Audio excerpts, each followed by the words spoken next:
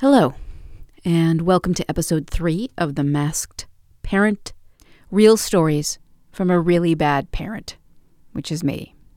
If this is the first episode that you've ever listened to from this podcast, I am a single white mom raising 2 adopted black sons, Percy and Reginald.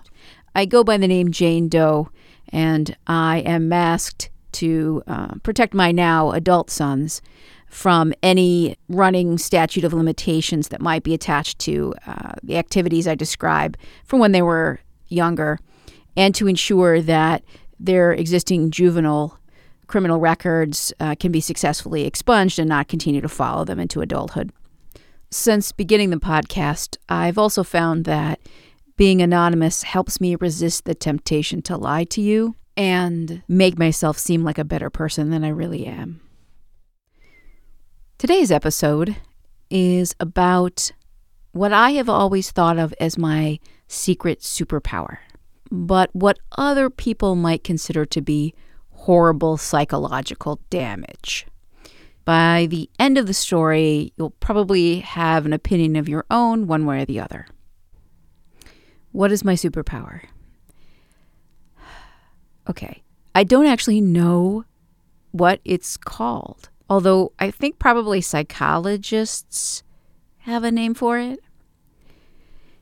My superpower is my ability to not react to physical pain. It doesn't sound very impressive when I say it like that, just hearing it now. But it is actually definitely rare because I haven't met another person that has admitted to having it. And it has had impacts on my life, both positive and negative. Let me give you an example. If I wanted to, and I don't, so this is not a challenge for anyone out there,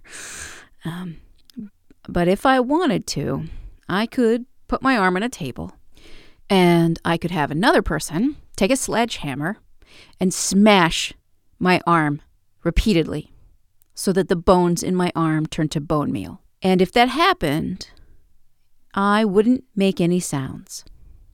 And I would be able to watch the hammer come down over and over again without flinching. It wasn't until young adulthood that I realized that something about the way that I handled pain was weird. I had noticed that other people seemed to be very dramatic about being injured, or when, something would happen, they would fall down and scrape a knee or something like that. It did seem like they made a lot of noise and movement, but I always thought that was like a personality trait of the individual person, that they were just, they like to put a lot of drama in it, or that they were just super vocal or something. It didn't occur to me that I was different until a few incidents kind of piled onto each other. And I had an opportunity to notice that my reaction to pain upset people. Something would happen and I would experience a physical pain. And then the people around me after that, if they had noticed the way that I had experienced the pain was sort of as a non-event, they acted weird and they looked at me a little bit weird. I remember once I was moving in to a new apartment with my girlfriend. I haven't brought this up before, but I'm gay. I don't talk about that a lot, mostly because it hasn't been a big deal in my life. It just kind of is.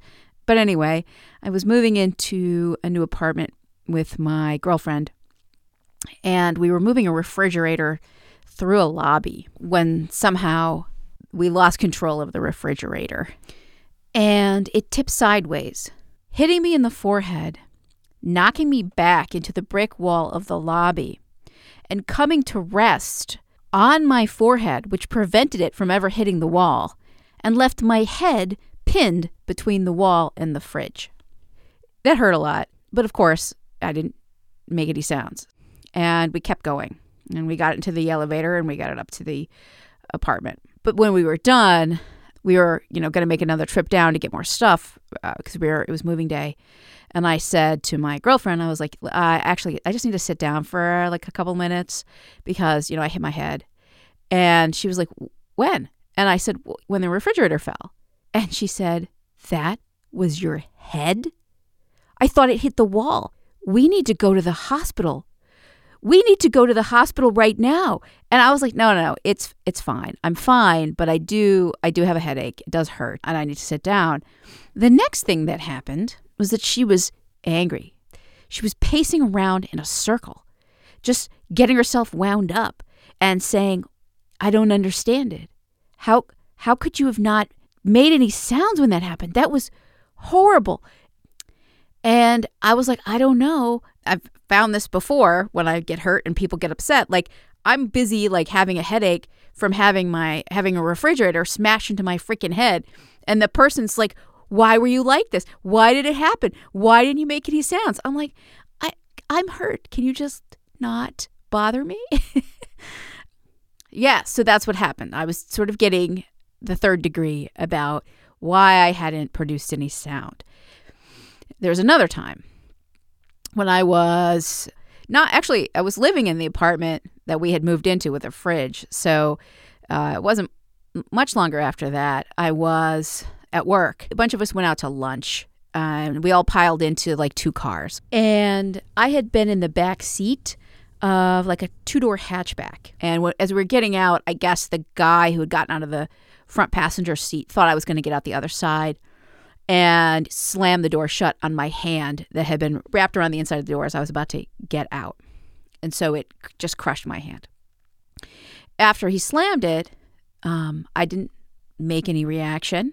And I kind of knocked on the glass of the window and I called out to him.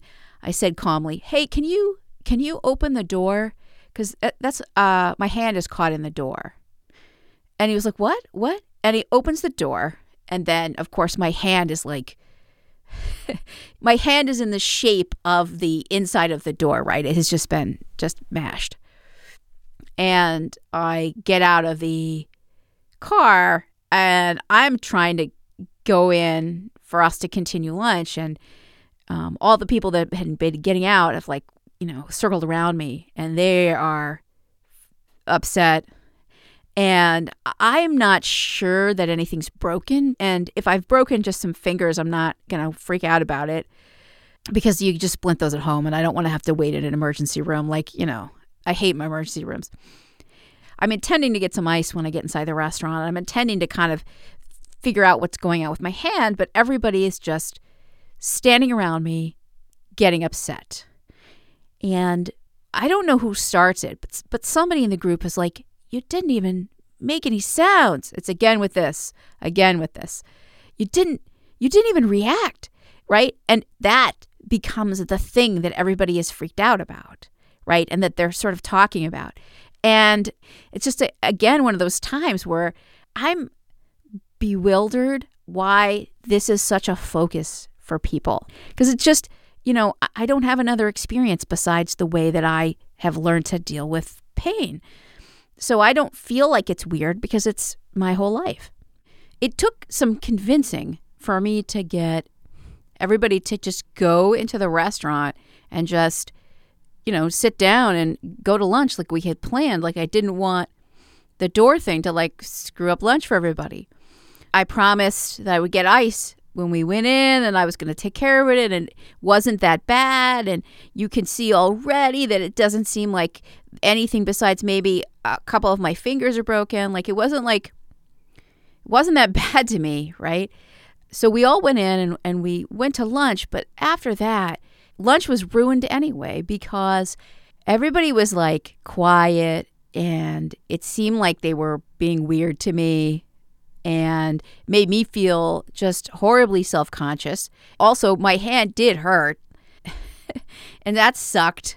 It's somehow just the fact that I wasn't ow, or something. It made it feel like everyone thought I was a space alien or a murderer. It was just so uncomfortable after that.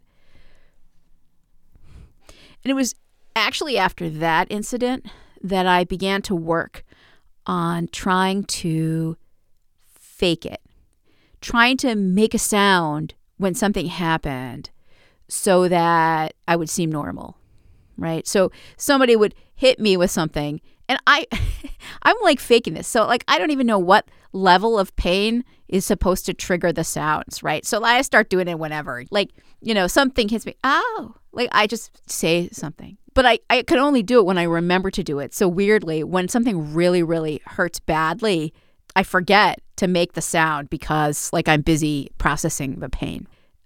As I've progressed through adulthood, it has gotten easier for me and it has started to feel more natural because I just try whenever I can to make a sound if something hits me or hurts me or something like that. It's also helped that I've decided to think about it not as crying out in pain, but as communicating to people around me that something has happened. And that's felt more genuine, but I still feel like a space alien. I had a heck of a time making this episode. It's taken me a whole month. I've had a crisis of confidence that this story is interesting to people. I also wondered if maybe I was like exaggerating. And I wondered again, like, how am I really very different from other people, this superpower? And so I talked to Percy about it. We had never talked about my superpower before, and it turns out that he had a lot of feelings and a lot to say about my superpower. So much so that I ended up interviewing him. This is me and Percy. Today, we're interviewing Percy about my superpower, which is the fact that I don't seem to register pain when I experience physical trauma. No. She makes it seem a lot more casual than it is. She uses words like seems to make herself feel better about the fact that she has no pain receptors in any part of her body. That's not true. It's true because I've witnessed it. So, in fact, why don't we tell the story of when you were... 12. You think you were 12? I was 12. I remember being 12. You sure you weren't 13? I'm positive I was 12. Okay. We were moving a dresser up a flight of stairs. You were on the top part of the stairs and I was at the bottom of the stairs and we were going up the stairs. And what happened? The entire weight of the dresser with the lip landed directly on the bridge of her nose. And not like it glanced. The full brunt force of the dresser landed directly on the bridge of her nose, so much so that a chunk of her nose was missing and bleeding, profusely bleeding, not like a slight cut, like there's a chunk of flesh gone and it's just bleeding, going down her face, all of that. And, as every normal person would do, they would drop the bookcase and do something about their face. And if you're listening, that's exactly what you would have done because you're normal.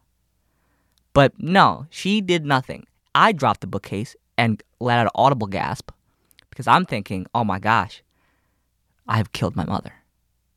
So I'm like, and then she's like, well, pick it back up. Let's finish the thing. And not understanding that typically a regular person would do something about the fact that they have half of a nose. But nope, nothing. And then I was like, well, okay. And then we finished picking it up and moving it. And I'm thinking to myself, I have a psychopath for a mother who doesn't feel pain. And I have pretty high pain tolerance, right? I've broken bones and it's not that big of a deal. And I had more of a reaction to lesser pain than that. So that's how I experienced it. Now, feel free to tell your version of it. Okay. From a non-normal person perspective. Okay, first off, a lot of the blood was from the fact that the nose was broken. Still a lot of blood. It was a huge amount, but it was coming out the nostrils. Yeah, it's hard to tell. Okay. So how I experienced it, and I haven't talked about this yet, and I'll go into it, but I experienced actually a whoosh of pain out the bottom of my heel, and I'll explain why that is. And that's creepy too. Yeah. And the story as to why that happens is also creepy. Right. I haven't told that yet, but I'm about to. Okay. So that's the thing is why did it make you think I was a psychopath? Because people feel pain. Also, side story, we're at a soccer game. I played soccer very high level as a kid, and she gets hit directly in the face with a ball and has no reaction, right? And there's grown men, mind you, they're soccer dads, so they're pussies, but still, grown men. When grown men are in public, they pretend like they don't have any feelings. Grown men would have flinched or had some sort of reaction to the ball flying at them. Second side story, we're building a fence. I'm hammering in a nail. I hit myself in the hand with the hammer instead of hitting the nail, and it hurt like a bitch, right? So I'm like, fuck, that hurts. Give myself a few seconds. I'm fine. I go back to hammering the nail. Literally 30 seconds later, I see her smash her thumb with a nail, and she's white, by the way. If you didn't know, I'm black, and she's white. And so her thumb is purple, like grotesquely purple. And she continues to hammer the nail. And I was like, that's crazy.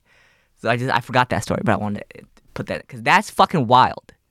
I was like, what the fuck type shit is this? Go ahead. Yeah. So wait, hold on. I do want to go back. I actually want to re-ask you this because we talked about this before, and you had an interesting answer that I did not anticipate before. I think of this as like a superpower, like because I'm super strong, right? Or not, but not really, because it does hurt. It's just I don't react. And you said that it's not a superpower. So she says it's a superpower, but in reality, it's more like a superpower a supervillain would have. Why? Because listen, in every movie, right? So when Superman gets punched, he feels it, right? He's like, I got punched. I gotta get back up and keep fighting. Then when Superman punches the other dude, he just smirks and has a slight head tilt and then wipes off his face and then continues to press forward. That's psychotic. That shows to you that that person is not like the good person. Do you see what I'm saying? That's the difference. Superman gets hurt, will fight through the pain because he's fighting for good and justice. The other dude has nothing to fight for, doesn't give a fuck, gets hit, and then he's like, that was nice, man. And then continues. See what I'm saying? So that's why you think it's like... Well, as a child, that's how it's conditioned. Right. Because you've watched too many superhero movies, and you watch the hero gets hurt, but they react as in, my pain receptors felt something.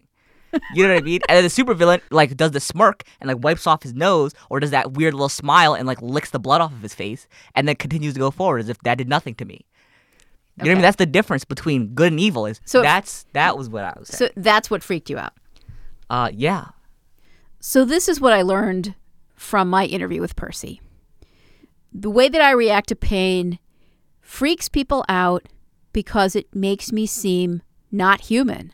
He has an idea of in his mind how people react. And since I don't fit that, it gives a bad feeling like I don't even know what, I guess, maybe a robot or something, but certainly not human, less than human or even inhuman, which is how I think he gets to a term like psychopath. And so I now kind of get a sense of why it freaks people out. There are a lot of things about my personality where I have no idea why I do the things I do and how I got this way. But in the case of my superpower, I know exactly how I got it because I remember the process of getting there. Somewhere when I was late 3 years old, early 4 years old, my mom's attitude towards me changed. I'm pretty sure that she had been nice to me, but something happened. And I don't know if that was just a natural process of me getting older and it was inevitable, but by the time I was 4 years old, my mom did not like me, and she did like hurting me and scaring me. But weirdly, she hated the sound of me crying, which doesn't make any sense to me. If she liked hitting me, then it seemed natural that she would want to hear me cry, but she didn't at all. And so one day, she came up with the idea of using duct tape to cover my mouth after hitting me or hurting me so that I couldn't cry, that I wouldn't be able to cry because I wouldn't be able to open my mouth. The first time she did it, I took the tape off because I couldn't breathe because my nose had been filled with snot while I was crying. And then she got the brilliant idea of taping my mouth and then taping my hands together so that I wouldn't be able to take off the tape that she had put on my mouth. And so one day she just did that. I was laying on my side. She must have knocked me down. And she put the duct tape on my mouth and then wrapped my hands and my wrists really too, because I was little. So it was kind of all in a big ball. And she left the room. And because I had been crying and also fighting and struggling against her to try and keep the tape away, my nose was filled with snot from all of that. And I couldn't breathe. At first, I thought my mom would come back, that she couldn't possibly leave me like this because I was freaking out and also I couldn't breathe. And I felt like she had to come back because it was dawning on me that I could die from this. And so as the seconds passed and I wasn't breathing and I wasn't getting air and my mom was not coming back, like there was something that gripped me and I knew that I was fighting for survival. I decided that the only thing I could do was to try and just suck the snot as hard as I could out of my nose and into my throat so I could swallow it. And I tried that and it didn't originally work, but there was no other plan. Like I was not breathing and I was gonna die. So I just kept doing it, right? Just as hard as I could. And I don't know how many times I did it. I don't know how long I was laying there. But eventually I got a tiny stream of air through one of my nostrils. And I was like, oh, it's working. And so I did it more and harder. And eventually I was able to clear out my nose enough for me to breathe out my nose. And in the process of all this, it took so much focus that, of course, I stopped crying because I had no choice, right? Crying refills your nose up with snot. So I survived the first time she did it. I was horrified to see her show up with duct tape the very next time that she decided to do something to me. She walked into my room with the roll of duct tape in her hand. And I was terrified. And she saw that I was terrified, and that made her smile. It became a habit for her to just walk into my room with a roll of duct tape. And because of that, at age 4, I knew I needed to find a remedy for crying, because crying could kill me. So I asked myself, what are the parts of crying? Crying is water coming from your eyes, your nose filling up with snot, but also it's the breathing. The breathing. And since I couldn't figure out how to stop the water from coming from my eyes, and I was searching for the solution of how to make my nose not fill with snot, but I didn't know how to do that either, I decided to try working on the one thing that I did have more control over and that I did know how to do something about, which was the breathing. And so I worked on the breathing, and I found that the more I worked on the breathing, the more I was able to control the crying. And in the end, I actually decided that the only thing that mattered was the breathing. Because once you controlled the breathing, you can control whether or not you cry. And I also learned by controlling my breathing, I could control my mom's perception of how upset I was. So that when she would walk in with the duct tape, where I had originally been like, oh no, she has the duct tape, right? Starting to get upset because I knew like I was literally going to have to fight for my life. That changed over to when she walked in with the duct tape, I slowed my breathing down and I immediately started to get ready for the breath control that I would need to control crying. And that became so automatic that it really sucked the joy out of it for my mom. But my mom didn't give up super easy. When I first really started to be successful with controlling my breathing and not crying and not getting upset, her first reaction was to actually up the ante of the amount of pain that she dished out. So her first reaction was to hurt me more. And I understood that. And so I knew that it was vital that I not make it rewarding for her. I'm pretty sure I didn't actually know the word rewarding back then, but I saw in her face what she enjoyed, and she enjoyed hurting me and scaring me.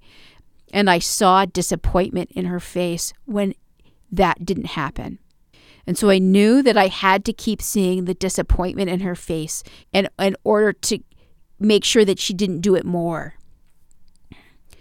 So when she upped the ante in terms of the amount of pain, it did originally overwhelm me, and she got some level of satisfaction out of it, even though I knew I needed to fight it, like it was just too much.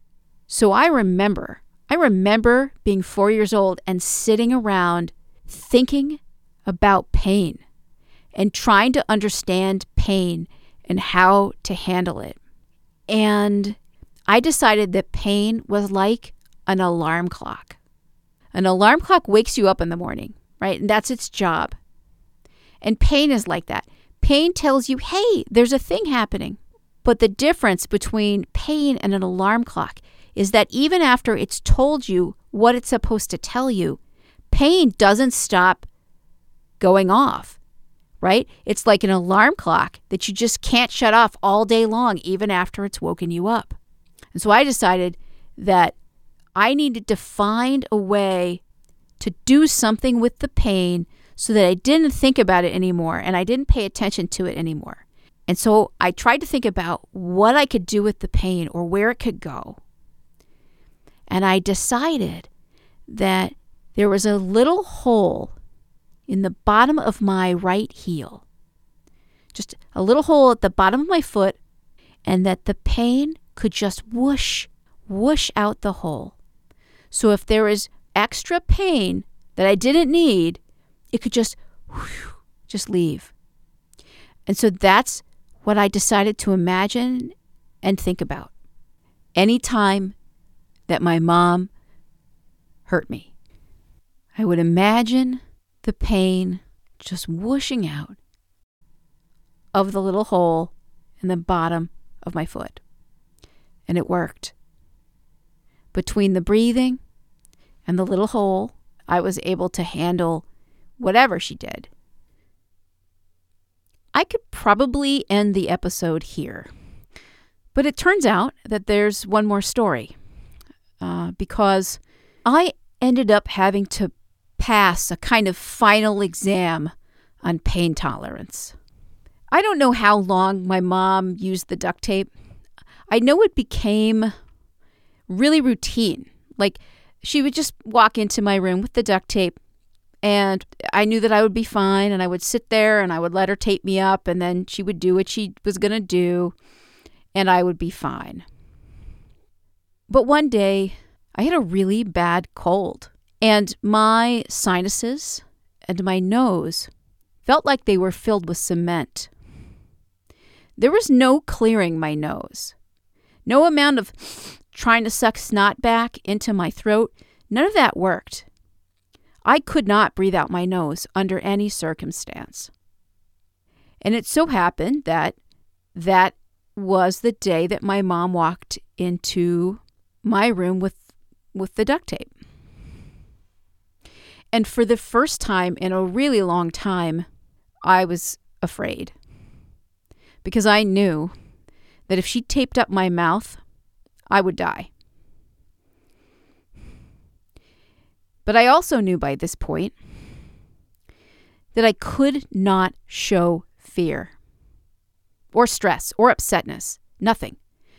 Because if she saw those things in my face, she would feel empowered and excited, and it would be nearly impossible to get her to not use the duct tape. And I knew that no matter what, I could not let her do it. So I told her very calmly, Mom, I have a really bad cold. And if you put the duct tape over my mouth, I won't be able to breathe and I will die. And Dad won't be happy when he gets home tonight and I'm dead. Now, because we had fallen into such a ho-hum routine with the duct tape, my mom wasn't actually finding it that satisfying anymore. But she was still reluctant to give up the routine that she knew so well. So she was sort of on the fence.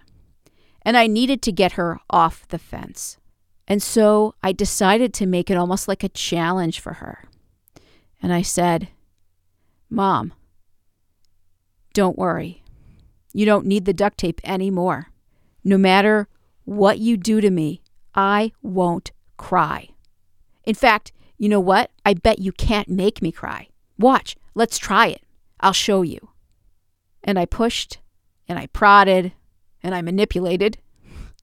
And she agreed to try it without the duct tape. And I knew that no matter what happened after that I needed to not cry, flinch, nothing. Nothing. And so she pummeled me. She pummeled me. And I didn't move. I didn't cry out. Did nothing. I let her because I had to live.